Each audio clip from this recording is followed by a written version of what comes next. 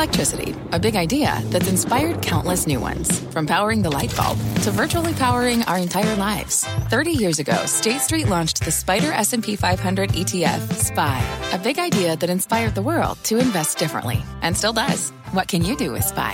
Before investing, consider the fund's investment objectives, risks, charges, and expenses. Visit ssga.com for a prospectus containing this and other information. Read it carefully before investing. SPY is subject to risks similar to those of stocks. All ETFs are subject to risk, including possible loss of principal. Alps Distributors, Inc. Distributor.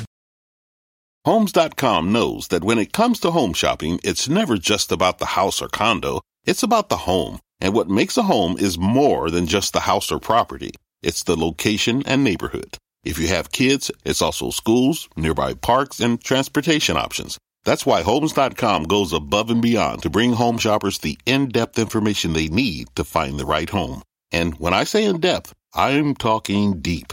Each listing features comprehensive information about the neighborhood, complete with a video guide. They also have details about local schools with test scores, state rankings, and student-to-teacher ratio. They even have an agent directory with the sales history of each agent. So when it comes to finding a home, not just a house, this is everything you need to know, all in one place. Homes.com. We've done your homework. My mission is simple, to make you money. I'm here to level the playing field for all investors. There's always a bull market somewhere, and I promise to help you find it. Mad Money starts now. Hey, I'm Cramer. Welcome to Mad Money. Welcome to Cramerica. Other people want to make friends? I'm just trying to make a little money. My job is not just to entertain you, but to educate and teach you. So call me at 1-800-743-CNBC or tweet me at Jim Cramer. Too hot or not too hot? That is the question. Every day we debate it. Is the economy overheated? The house of pain. Or just regular heated? House of pleasure. Was the personal income number a scorcher? Do we really need a $1 trillion infrastructure package when we already have so many job openings? Does it matter that FedEx can't find enough workers? And the president's whispering for higher wages. All of those issues were in play today as the Dow rallied another 237 points. They come easy, don't they? And the S&P gained 0.33%, while the Nasdaq traded sideways, ultimately declining 0.06%. Next week, though, we end the hot versus not debate. Yep, we're going to do a backwards game plan tonight because next Friday at 8:30 a.m. we get the Labor Department's non-farm payroll report for June. And I got to tell you, I think this will show more people employed and some wage growth. Not enough to crush the market. But whatever the number is, you can expect the inflation hawks will come out of the woodwork. And they'll demand that the Fed do something now and do it now. Do it now. You can always find a Fed president, non-Fed president, Fed this, Fed that. You know, a guy Fed in the title, and they're going to come out and criticize Powell. I am of two minds about this, and they may not be the ones you expect. My first mind says we'll still see these generous unemployment benefits, so it's really hard to get a clear picture of who's really working for work. I mean, who's looking. I mean, that's called ghosting, by the way. I got a lot of ghosts coming to my restaurant. They're ghosting. They're not really wanting the job. I don't know. We need to see the true face of the labor market. And until those benefits go away in September, we're not. My second mind says the money managers who want the Fed to slam the brakes on the economy aren't really worried about inflation or excessive government borrowing. They say they're worried. They might even mean it. But mainly, I think they're just underinvested or short bonds. So they're getting squeezed, and they want the Fed basically to bail them out. Look, I'm a journalist. Sadly, I have no subpoena power. But if I did, I bet we'd find that many of these guys who come on TV and blast the Fed are failing to disclose that they'd make a lot of money if the Fed took their advice. These are largely the same people who wanted the stock market to have a total down week rather than a great up week. Sorry. So they try to gin up a phony sense of surprise every time we get another piece of economic data. Ooh, look how hot that is. Think about it. We've read article after article about how businesses can't find workers. When you've got help wanted signs all over the place, there's nothing shocking about rising wages, is there? Honestly, wouldn't it be shocking if wages didn't spike? That means Friday's non-farm payroll number could still be pivotal because even the coolest number can be spun as too hot, and it will be. You just need 2 or 3 billionaires to come on the air and explain how Fed Chief Jay Powell is hurting working families by allowing inflation to run rampant. If you're rich enough, people take you seriously, even when you talk about how we need to protect workers from higher wages. And I call them oligarchs these days, and that is meant as derision. Anyway, what matters here is that Jay Powell has made his position incredibly clear.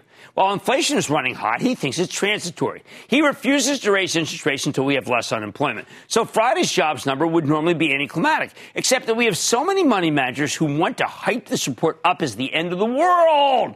Not for them. Oh, no, not for them at all. But for the poor downtrodden early wage earner, the hourly wage earner. You know, that's who they care about. You know, they actually say it with a straight face. Really extraordinary in its bogosity. What else is coming up? Okay, next on Monday, we get one of the best barometers of both work and home, and that's Herman Miller. You know, they make those great Aeron chairs. I got to get an Aeron chair. I got one downtown. They're expensive. They also make expensive home furniture. Ever since COVID locked us down, this stock has been a one-way ticket up. But that ended with the last earnings report. I think Herman Miller's feeling like a pandemic play. And what we're really looking for are post-pandemic plays. Call me a tad nervous. Tuesday after the close, we hear from AeroVironment, the drone company. We used to have them on all the time. Unmanned aerial vehicles are pretty cool, but what I care about are unmanned ground vehicles. Right now, we got a real shortage of truck drivers. And by the way, AeroVironment looks like it might have some answers. I like that. Their website's really good. Wednesday is the huge earnings day of the week, and it starts with STZ, Constellation Brands. I like the maker of Modelo, Corona, and Pacifico, the last being our biggest seller at my small plate restaurant, Bar San Miguel in Brooklyn. I am looking for a very big number, with only COVID potentially holding them back because they make these beers in Mexico. And Mexico's way behind us in shutting down the pandemic. I know that it's fair to say Constellation's been ahead of the problem in Mexico, but I also know that there are many workers still not able to work. And then there's General Mills. All right, so General Mills, many analysts worry it's going to get hit because of inflation. They're getting hit with all sorts of higher cost freight, boxes, crops, you name it. I'm actually looking for something else that morning. There's an acreage report from the federal government that might show a huge increase in corn, which could send the whole commodity complex tumbling, and that will help General Mills. Plus, General Mills makes Blue Buffalo dog food. It's the number one name among dog sophisticates. NVIDIA, too, is not a sophisticate. He's getting Purina. I like that. Purina's good. Anyway, I mean, what? Like he's going to tell us that he doesn't like the taste? Oh, I don't like that, Jim. That's not what dogs do. I know dogs. Then there's my favorite of the morning, Bed Bath & Beyond, and that's run by the terrific Mark Tritton. Bed Bath became a meme stock simply because it's heavily shorted. The buyers wanted to break them, but they couldn't do it. In the meantime, I think this company might just show itself to be a darn good retailer with real product that could make this thing a brick-and-mortar survivor. Bed Bath & Beyond could be worth owning. Hey, let's get momentous. After the close, we get results from Micron, the DRAM and flash semiconductor maker. The last time they reported, the stock peaked as though the semiconductor cycle was over. That's what everybody, no one said it, but it happened. I think it's ridiculous, and Micron has more room to run, but I hate the bucket cycle. The decline has been torture, and I'm betting the shareholders will skedaddle on any uplift. As much as I like Micron, it's still a commodity chip maker at a moment when I'd rather own proprietary chip makers like AMD, where I think that Xilinx deal is going to close, Broadcom, which just reported a terrific quarter, and NVIDIA, which two guys said is going to 900. Now, we got two real good ones Thursday. First, we hear from Roz Brewer, who left the senior executive job at Starbucks to take over the one as CEO of Walgreens. She needs to lay out a vision, hopefully for something bigger than more stores or more one-time only customers who only visit for the vaccine. I am not a fan of the stock of Walgreens. It's listless, and I think it has no real reason for being. I doubt anyone can change that downward trajectory, except for maybe Brewer and a handful of other merchants.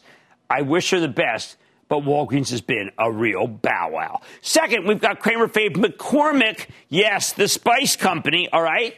The hot sauce mustard company. For a long time, this was a sleeping machine that people started cooking at home during the pandemic. It suddenly caught fire. Oh, you know what? We're still cooking today. I mean, no one's stopped cooking.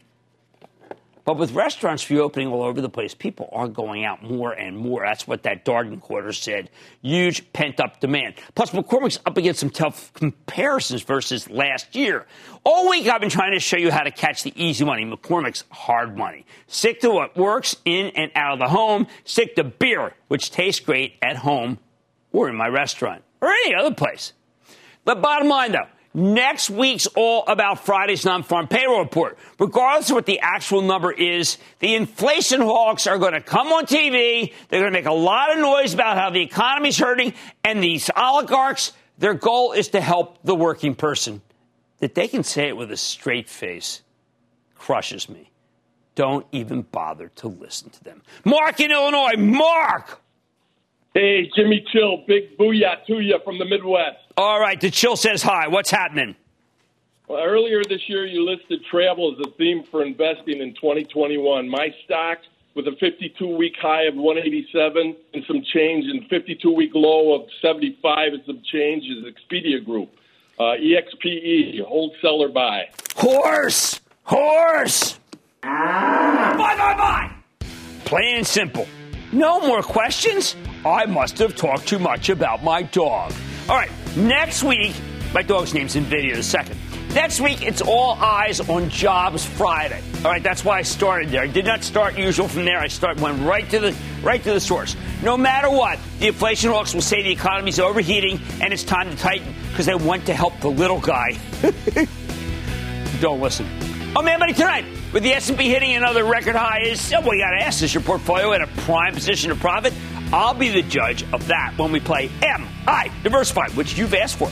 The Nike stock is jumping higher than Michael Jordan. I'm breaking down the company's latest earnings and why so few people caught it right.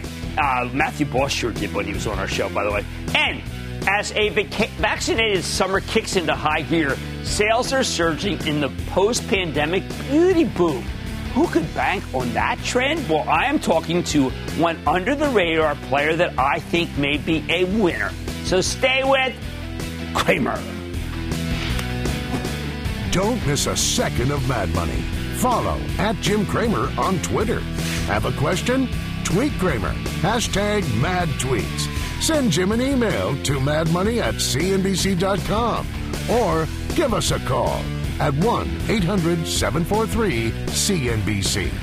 Miss something? Head to madmoney.cnbc.com. Fact. Running a business is not getting easier on your wallet. With higher expenses on materials, employees, distribution, and borrowing, everything costs more. Also a fact. Smart businesses are reducing costs and headaches by graduating to NetSuite by Oracle. NetSuite is the #1 cloud financial system, bringing accounting, financial management, inventory, and HR into one platform and one source of truth. With NetSuite, you reduce IT costs because NetSuite lives in the cloud with no hardware required. Accessed from anywhere, you can cut the cost of maintaining multiple systems because you've got one unified business management suite. You improve efficiency by bringing all your major business processes into one platform, slashing manual tasks and errors. Over 37,000 companies have already made the move. See how you'll profit with NetSuite, and then you can think of all the ways you could be spending the money you save. Company retreat in Malibu, anyone? By popular demand, NetSuite is offering a one-of-a-kind flexible financing program for a few more weeks. Head to netsuite.com to start saving.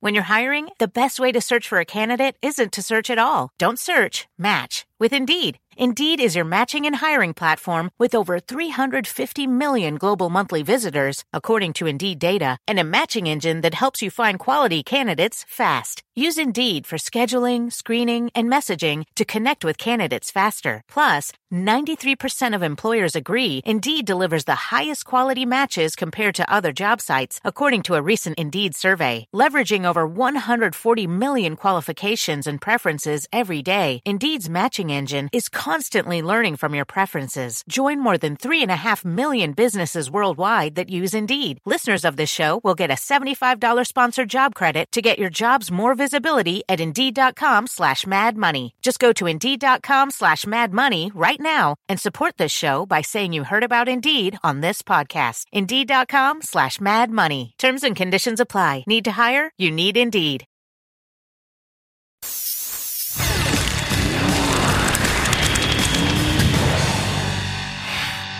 As I said before the break, Next week will determine if we're too hot, okay, and this is what everybody's worried about, or just hot. And on a day where the industrials came to play, but the NASDAQ took a bit of a breather, you're reminded just how important it is to have a portfolio that can take whatever the market throws at you. House of pleasure. Which makes it a perfect day to play MI Diversified. Now, what happens here? This is where you call me, you tell me your top 5 holdings. I mean, admittedly, you might have let's say you have an index fund, but then you might own some stocks. Give me your top 5 stocks. I tell you if your portfolio is diversified enough, maybe you need to mix up a little. I don't want every single stock in one sector. And first up is a hashtag mad tweet from Casey.Cole on Twitter. Booyah to you, Jimmy. Hashtag am I diversified with my top 5 holdings? And the holdings are Boeing, Crown Castle, Marvell Technologies, and LifeLock, and NVIDIA. Love all the hard work your staff does and your daily basis to help the little guys learn. Wow. Well, this makes me feel fabulous. Okay. First of all, fellas, obviously a subscriber to my Charitable Trust newsletter, ActionAlertsPlus.com, member of the club, because all of these, every single one of them, are Action Alerts names. Let's go over them. So Norton is a subscription service to be able to make it so that you do not get caught. In other words, they find out if you've been hacked. Marvell is an unbelievable technology company, whether it comes for 5G or high-performance computing. NVIDIA, this is a problem. They both do high-performance computing. Crown Castle, one of the largest antenna companies in the country, which is fantastic, and Boeing Aerospace. So we have to make a decision. I love both these companies, Marvell and NVIDIA, but I am going to say that we're going to keep NVIDIA. We're going to swap out Marvell all the way up here at 56, and we're going to get into a healthcare company. And the healthcare company that we're going to get into. Oh, God. We're going to get into Abbott Labs. Abbott Labs. And this gentleman knows that why I had to hold my breath was because Abbott disappointed us so badly last quarter. Let's go to Franco in New York. Franco. Hello, Mr. Cramer. My name is Franco. I'm calling from New York City. Here are my top 5 holdings. They are GM, Apple, AMD, Southwest, and Disney. Am I diversified enough? What are your thoughts? I love Franco's portfolio. I love it. First of all, I think GM is worth I think it's worth 25 to 40% more than it's selling for. I think Mary Barra is chronically undervalued, and if she came on our show, she would find out that I am a huge backer. Okay? AMD, this is... what am I going to say? It's Dr. Lisa Su. That deal with Xilinx is going to close soon. We bought some for the Charitable Trust just today. Disney, Bob Chapek. I think Chapek's doing an interesting job. I've got to learn more. Okay? Fair enough? I got to learn more. Southwest, Gary Kelly is leaving, but he's leaving to be executive chairman. And I like that. He's going to hang out. What a CEO he is. And, of course, Tim Cook at Apple. So we have tech, but we have high-performance computing and gaming. We have auto. We have entertainment. And we have aircraft, airlines. You know what? All right, we're not done. Let's go to Renato in Florida. Renato. Hey, Jim, this is Renato in sunny Florida. Thank you so much for taking my call. I've been a long-time follower of you since the days of Kudlow and Kramer. I want to play Am I Diversified? My top 5 stocks are, number 1, Apple Computer. Number 2, Amazon. 3, Facebook. 4, Verizon. And number 5, Clean Energy. Am I diversified? Thanks a lot, Jim. This is a very thanks you for those kind comments. It's a very interesting way to invest, okay? So you have Facebook, really just scoring. Every day seems to go up. It's because of their shops initiatives. They are now the friend of the small and medium-sized business. Before them, they were hated. This was the smartest thing Mark Zuckerberg ever did. Clean Energy is a total spec. We had them on last week. It's about renewable natural gas, cow manure. Apple, what are we going to say? Apple is terrific. Verizon, I hear it's going to have a better than expected quarter. Amazon, stop believing that the Amazon Web Services holiday was bad. That's just propaganda. It's terrific. So we're going to call this a technology retailer. We're going to call this a technology retailer of a very different complexion. We're going to give this a telco. We're going to call this entertainment. That's right, entertainment. And this is spec. I'm not calling it oil and gas. It's spec. And if you're going to have four that are like this, I am sanctioning a spec with it. I love those questions, those callers. Am I Diversified is back? You asked for it. I typically like to write a written piece right here. But you know what? You want to hear from me. I want to hear from you. Stick with Cramer. Coming up, investors who stuck with the swoosh were rewarded for their faith. Silencing the naysayers. How did Nike just do it? Cramer explains next. The spirit of performance defines Acura, and now it's electric. Introducing the all-electric ZDX, Acura's most powerful SUV yet. While what powers their cars may change, the energy that makes Acura never will. Crafted using the same formula that brought them electrified supercars and multiple IMSA championships, the ZDX has track-tested performance that packs an energy all its own.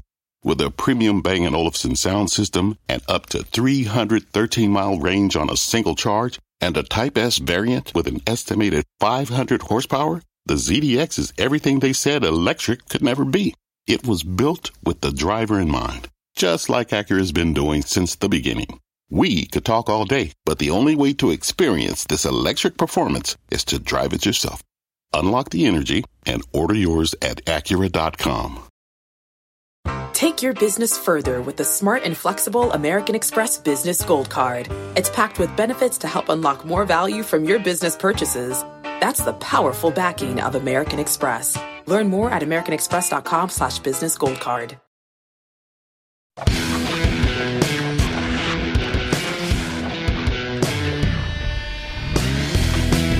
How did so many of us get the stock of Nike so wrong?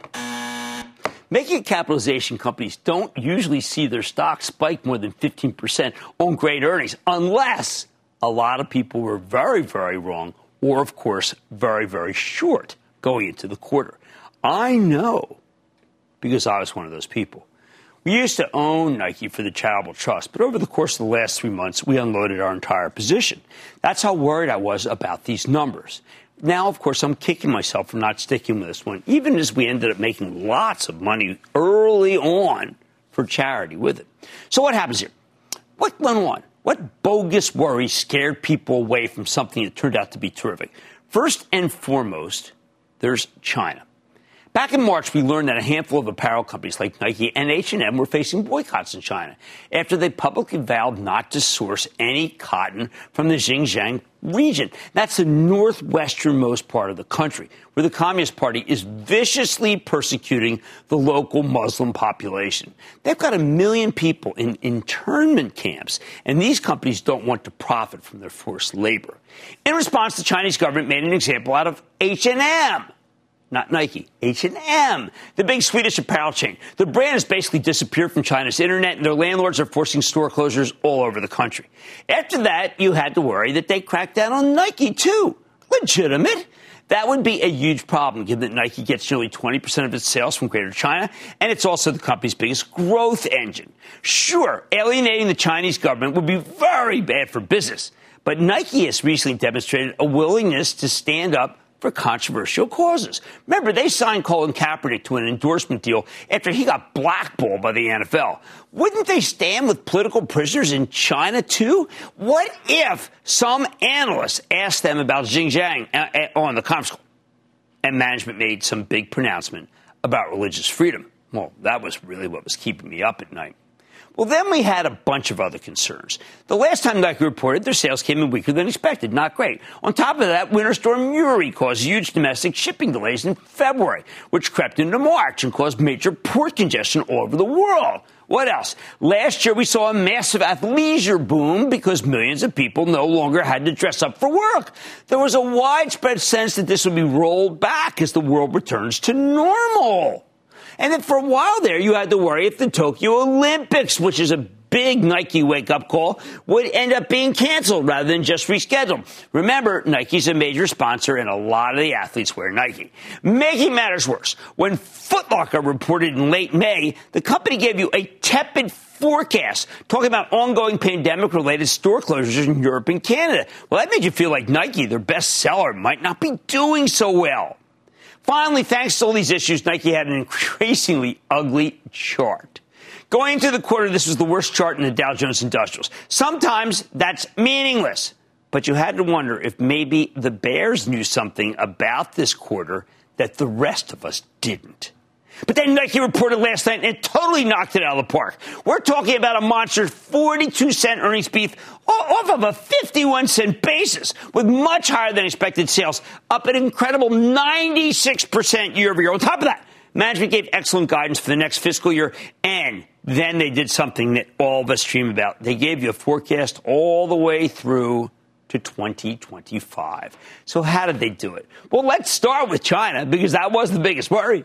Well, Nike's Chinese numbers weren't great. They were much better than feared. Sales up 9% year over year on a constant currency basis. As CFO Matt Friend explained on the conference call, the boycotts hurt them in April, but most of the pain vanished in May. And by now, well, they're pretty much over it. I feel like I was too paranoid here. See, sure, H&M did get obliterated for defying the Chinese government, but Nike's not H&M. Some of that's because Nike's got a much bigger, popular brand. Some of it's probably political. H&M is Swedish, okay? China can make an example out of them, and there's nothing Sweden can do about it. But Nike's a huge American operation. While our government's not on great terms with Beijing right now, they still have to think twice before they start cracking down on iconic U.S. companies. So while H&M's products got purged from the internet in China, Nike's still the number one brand on Tmall, the big Chinese e-commerce platform. In fact, they've added another 1 million members on Tmall through the June 18th shopping holiday. I mean, that's incredible.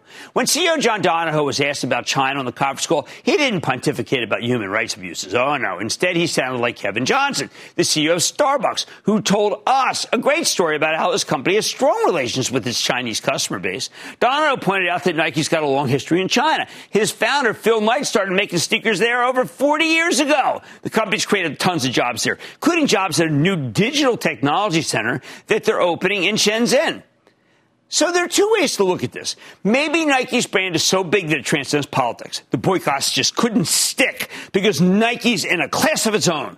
It's not like boycotting a cell phone maker or an apparel company. If you want Jordans, you're going to get Jordans. I'm not saying Michael Jordan's more powerful than President Xi, unless we're talking about one-on-one. I think there's some truth to this. If any brand can transcend politics, it is Nike. But if you look at it another way, maybe Nike, the company, is just very good at politics. Before they took a stand against human rights abuses in Xinjiang, they had a great relationship with the People's Republic. And even when Nike took a stand, they did it in the least inflammatory way possible, with a small statement on their website. They did the right thing, but they did it very quietly. Meanwhile, if you listen to the conference call, you never would have known this happened because management's so effusive about how they've created, well, a brand of China and for China. I was worried that Nike might get asked about the Xinjiang on the conference call, right? Ask about the persecution. But there was no persecution question. I'm betting there never will be. What about the other worries? Turns out Nike's getting much better at dealing with logistics problems in this incredible DTC, direct-to-consumer business they have, which keeps growing and growing. People still can't get enough of their products, even as the stay-at-home economy has become the back-to-work economy. Maybe athleisure's here to stay. People like being comfortable. The Olympics is happening. And last but not least, the negative Foot Locker read-through was a head fake. When you hear about closed stores, just remember that Nike makes a lot more money by selling their products direct to you over the web, cutting out the middleman. It's going to be 50% of their business soon. The biggest driver of today's epic rally, though, when Nike delivered great numbers, proving the bears wrong, especially in China. It created the mother of all short squeezes. This is a big company. You had legion of shorts who bet against this thing, and they suddenly had to close their positions when their whole thesis collapsed. The bottom line, the next time an iconic company like Nike looks like it's getting itself into political trouble, You need to be a buyer, not a seller, because these guys know what they're doing. While the stock's far from cheap, business is booming. So you've got my blessing to buy some Nike the next time it pulls back. And I bet you my charitable trust, which you can follow along by subscribing to ActionAlertsPlus.com, my club, will probably buy it back too. Can I go to Kyle in Kansas, please, Kyle? Booyah, Jimmy Chill, I love you, and even though I'm 27, I want you to adopt me. Okay, my question is about Peloton. This week, Peloton introduced its new corporate wellness offering for businesses. Yes. And it tremendously moved the stock up, but with gyms opening back up, the lawsuits against the company, and the historical difficulty for fitness companies to stay trendy and sustain revenue in the long run, do you think it's time to sell Peloton? No. I think that Peloton actually was one of those companies that I didn't think this imminently initially, that really came out of the pandemic with more people using it than before. It's still great word of mouth. I think you can let this one run at least to 140. Let's go to Arthur in Missouri. Arthur. Hi, Jim. A big St. Louis booyah to you, and thank you for everything you've done for me throughout the years. Oh, you're very kind. Thank you. Thank you for sticking with me throughout the years. Absolutely. So I want your opinion on a company that I already own and that I look at as a long-term investment. This stock is about 60% off its all-time highs with targets of approximately 30% upside. It's just barely above the IPO price and has a lot of insider buying. It has better margins than its competitors, which have traded higher recently, and the company is a reopening social media and e-commerce play in the fast-growing second-hand luxury clothes and goods space. Should I buy more, hold, or sell of Poshmark? You know what? I'm going to tell you to buy it. And one of the reasons I'm going to tell you to buy it is because sometimes you get ideas from your daughter. And my daughter said, Poshmark is the one, Dad. I didn't believe it. I then looked in. I found everything you just said about it. And you're right. And Poshmark is a winner. It's expensive, but it is a winner. And they can come on the show anytime they want. Nike is far from cheap, everybody, but you have my blessing to do some buying the next time the stock pulls back. And you could say, well, Jim, why didn't you give me my blessing when it was 130? And the answer is because I got it wrong. What's more, Mad Money ahead? As masks come off, could the beauty business turn on? Do not miss my exclusive with the company behind Hydra Facial. Then I'll reveal the beacon of hope I've spotted when it comes to what I consider to be the greatest existential threat to this market. And all your calls rapid fire in tonight's edition of the Lightning Round. So stay with Cramer.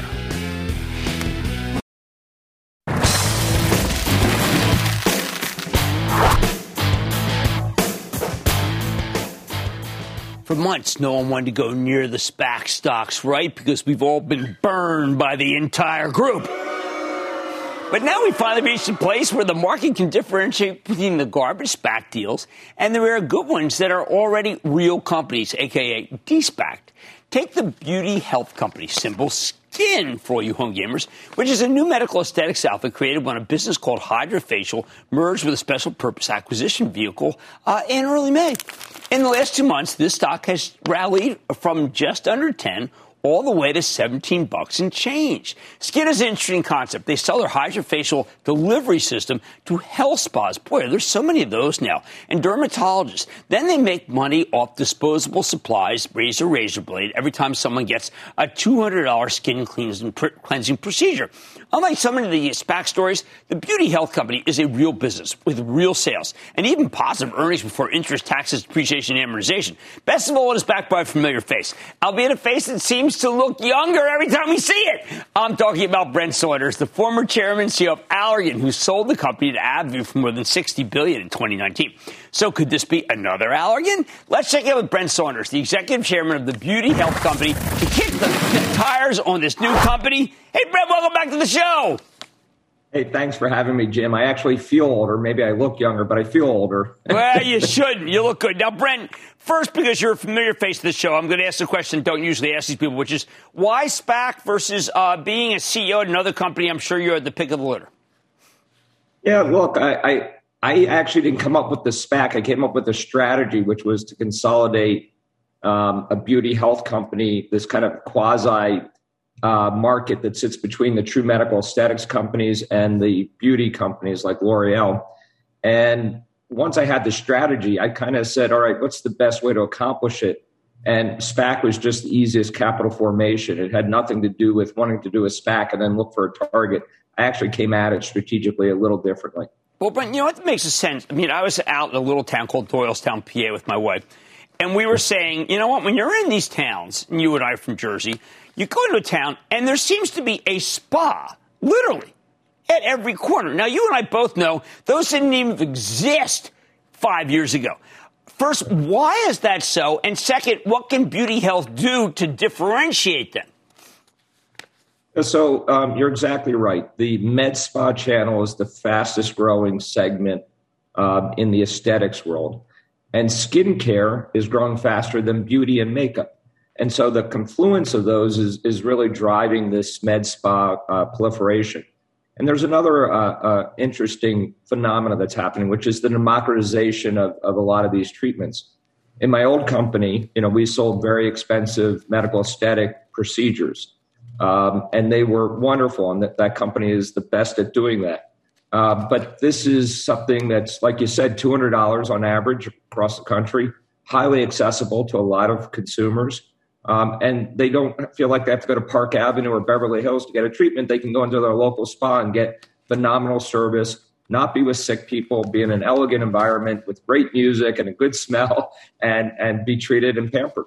Well, it reminded me of when you go to a really fancy hotel and they have a spa treatment, but it's $600. I mean, this sounds 3 steps, 30 minutes, best skin of your life. I have to say, I want to try it out. I mean, are you in New York? Absolutely. We're all over the world, and you should try it out because I will tell you there's no downtime. You'll feel great.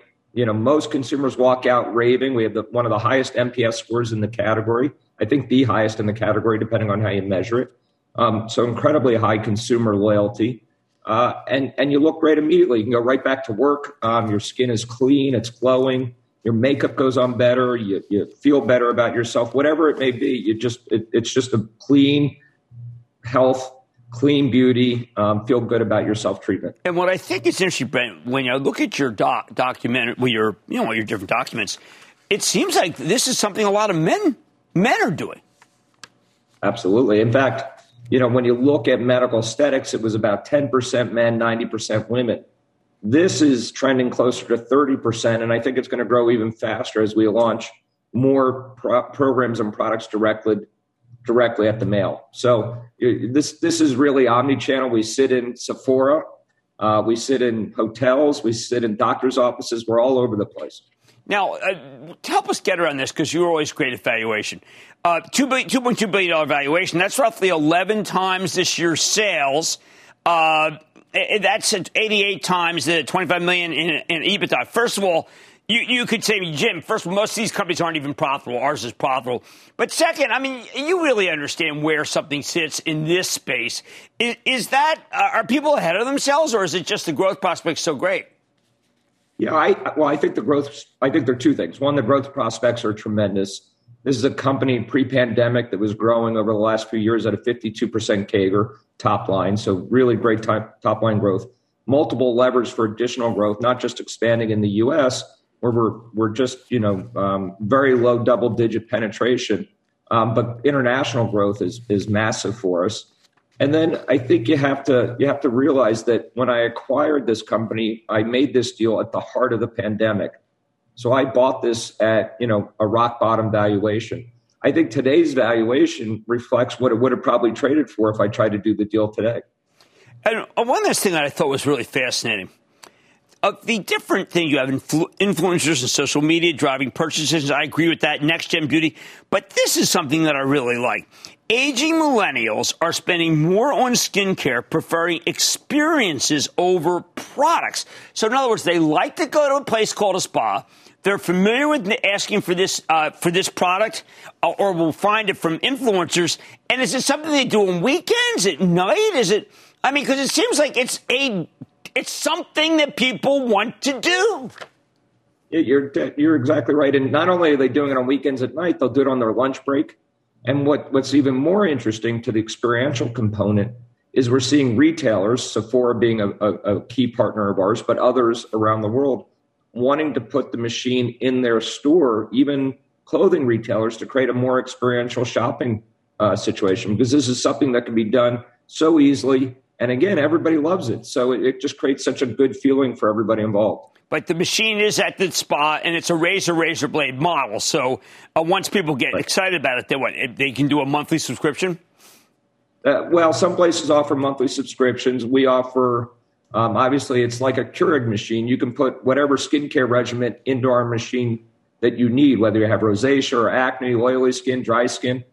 We sell and upgrade people to boosters, which are higher margin, depending on advanced care. We're just launching a hair care a program with Keravive that will really clean the scalp and help refresh the scalp and put boosters and growth boosters in the scalp. We have a home device coming. So there's so many other things that are yet to come with this treatment. We're just scratching the beginning of what's possible here. All right, one last question. I'm used to Brent. I'm used to Brent Saunders as the CEO, not the executive chairman. You've got a pretty experienced, terrific CEO. But at a certain point, I mean, is it his company or is it your company? But look, Clint Carnell is our CEO. He runs the company day to day. That's his job. He's the boss. I'm working with Clint on strategy, on M&A, on investor work, and really just as a sounding board to him as this is his first public company, but an incredibly experienced guy, and he's done such an amazing job with this company already. I'm excited to see what he does next. You go into the office, there's no real office anymore places, but this is really active for you. You're not going to do 3 more SPACs. No, I'm not a serial SPAC guy. This is what I want to do. My legacy, hopefully, is the Beauty Health company. And I view this as a platform. I really want to build this company. I want to create a bundle of these types of services, these beauty health services, and really be the best at the world at providing these technologies to med spas and hotels and estheticians around the world. Oh, I think it's a great idea. I really do. And I always laugh. I guess you did the same thing I did, which is like spa. Boy, what do they have? And what they have now is Beauty Health. Brent Saunders, executive chairman of the Beauty Health Company. It's not a SPAC. It's a company. Thank you. Great to see you again, Brent. I appreciate it. Thank you. Mad Money's back after the break. Coming up next. Let's make money together. What do we got? Kramer's bringing the thunder and answering your burning questions in today's edition of The Lightning Round.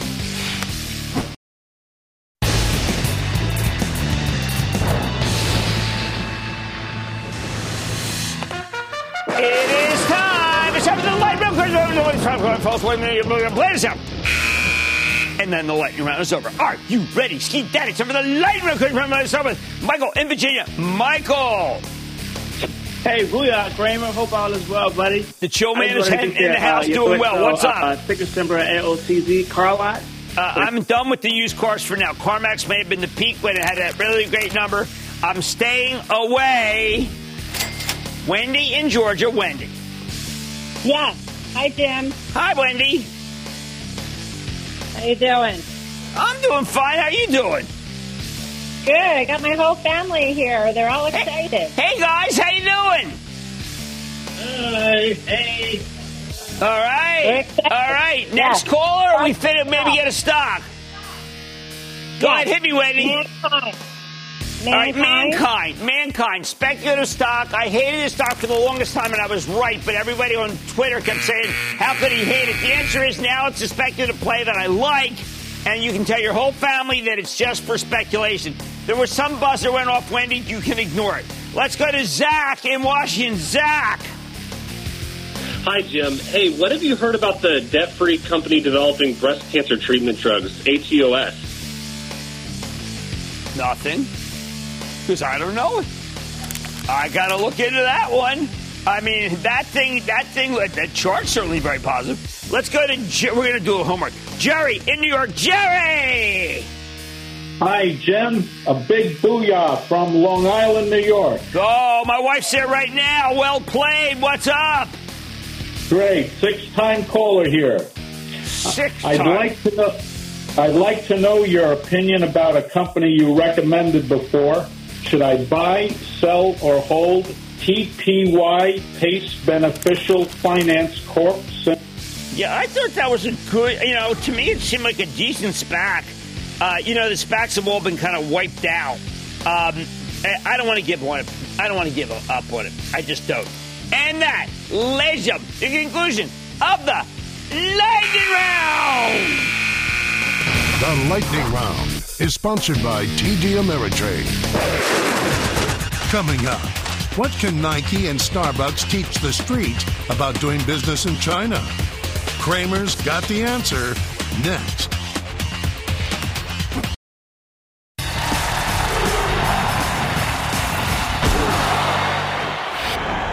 I have said it before, and I will say it again. The biggest risk to our stock market and our economy is the possibility that China may take a run at Taiwan. That's been a background risk for decades, but we don't normally worry about it because the Chinese Communist Party knows that the U.S. government would intervene. However, in recent years, China has stepped up its pressure on Taiwan. The Chinese Air Force keeps sending in planes to violate Taiwanese airspace. Last week was the biggest incursion yet, 28 fighter jets and bombers. They also keep hitting Taiwan with cyber attacks. Just yesterday, Taiwan's foreign minister went on CNN and said we need to prepare for military conflict with China. Remember, China doesn't acknowledge Taiwan's independence, and they want to get their hands on Taiwan Semiconductor's massive foundries. While it would be insane for China to invade, they keep ratcheting up the pressure with their military exercises. So, believe me, I am worried. But maybe I've been too dire in my projections. Sometimes you let your political views and your fears get in the way of money, and that's what this story's about. Last night, we interviewed Kevin Johnson, the CEO of Starbucks, right when Nike reported an incredible quarter. And they both had great things to say about their business in China. I'm starting to think that the American companies who create lots of jobs over there could actually be fine, even if our government and the People's Republic stay on bad terms. Like I mentioned earlier, the Chinese government is aggressively persecuting Muslims in its northwestern region. It looks like they've put a million people in what can only be described as concentration camps. But when I asked Kevin Johnson what he was doing to fight for human rights over there, he said he's running Chinese stores with Chinese people who share the company's values. In other words, Starbucks isn't going to take a stand, and while that might not be the right choice ethically, it's absolutely the right choice for their investors. People who work there do very well, better than almost everybody in China. Nike was even more stark. While they didn't get asked about Xinjiang on the conference call, management sure made it sound like they're back on the Communist Party's good side. Sure, Nike got hit with a bit of a boycott this summer. I say bit because it wasn't full in this spring when China went after foreign companies who criticized their rampant human rights abuses, but those boycotts didn't stick. Like Starbucks, they've been able to sidestep the issue, possibly because the analysts know that if they bring it up, maybe they might not be invited back on the next conference call. And it's not just those two companies. I think we're seeing a broader turning point in America's business relations with the People's Republic, not government, but business. First, there's Tesla. After listening to Kevin Johnson and John Donahoe totally avoid the Xinjiang issue, I don't expect Elon Musk to say anything about human rights or religious freedom. Musk can be a loose cannon, but he knows how to make money. And I'm betting China will ultimately be Tesla's biggest market. Second, Apple has created a massive number of jobs in China, so I'm actually much more confident than I have been that they'll be able to keep selling iPhones over there.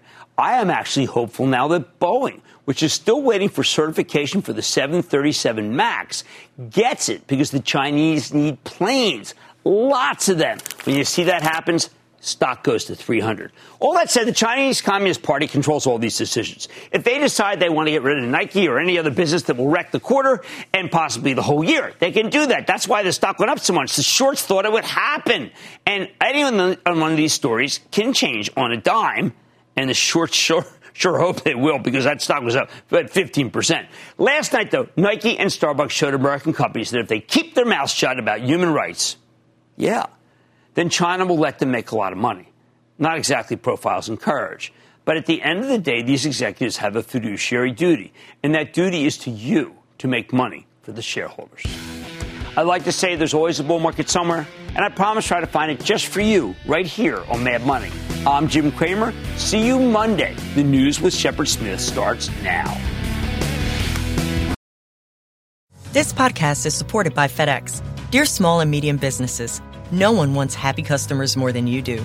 That's why FedEx offers you picture proof of delivery, packageless and paperless returns, as well as weekend home delivery to 98% of the U.S. on Saturday and 50% on Sunday. See the FedEx service guide for delivery information. FedEx Ground service is also faster to more locations than UPS Ground. See what FedEx can do for your business. Absolutely, positively FedEx.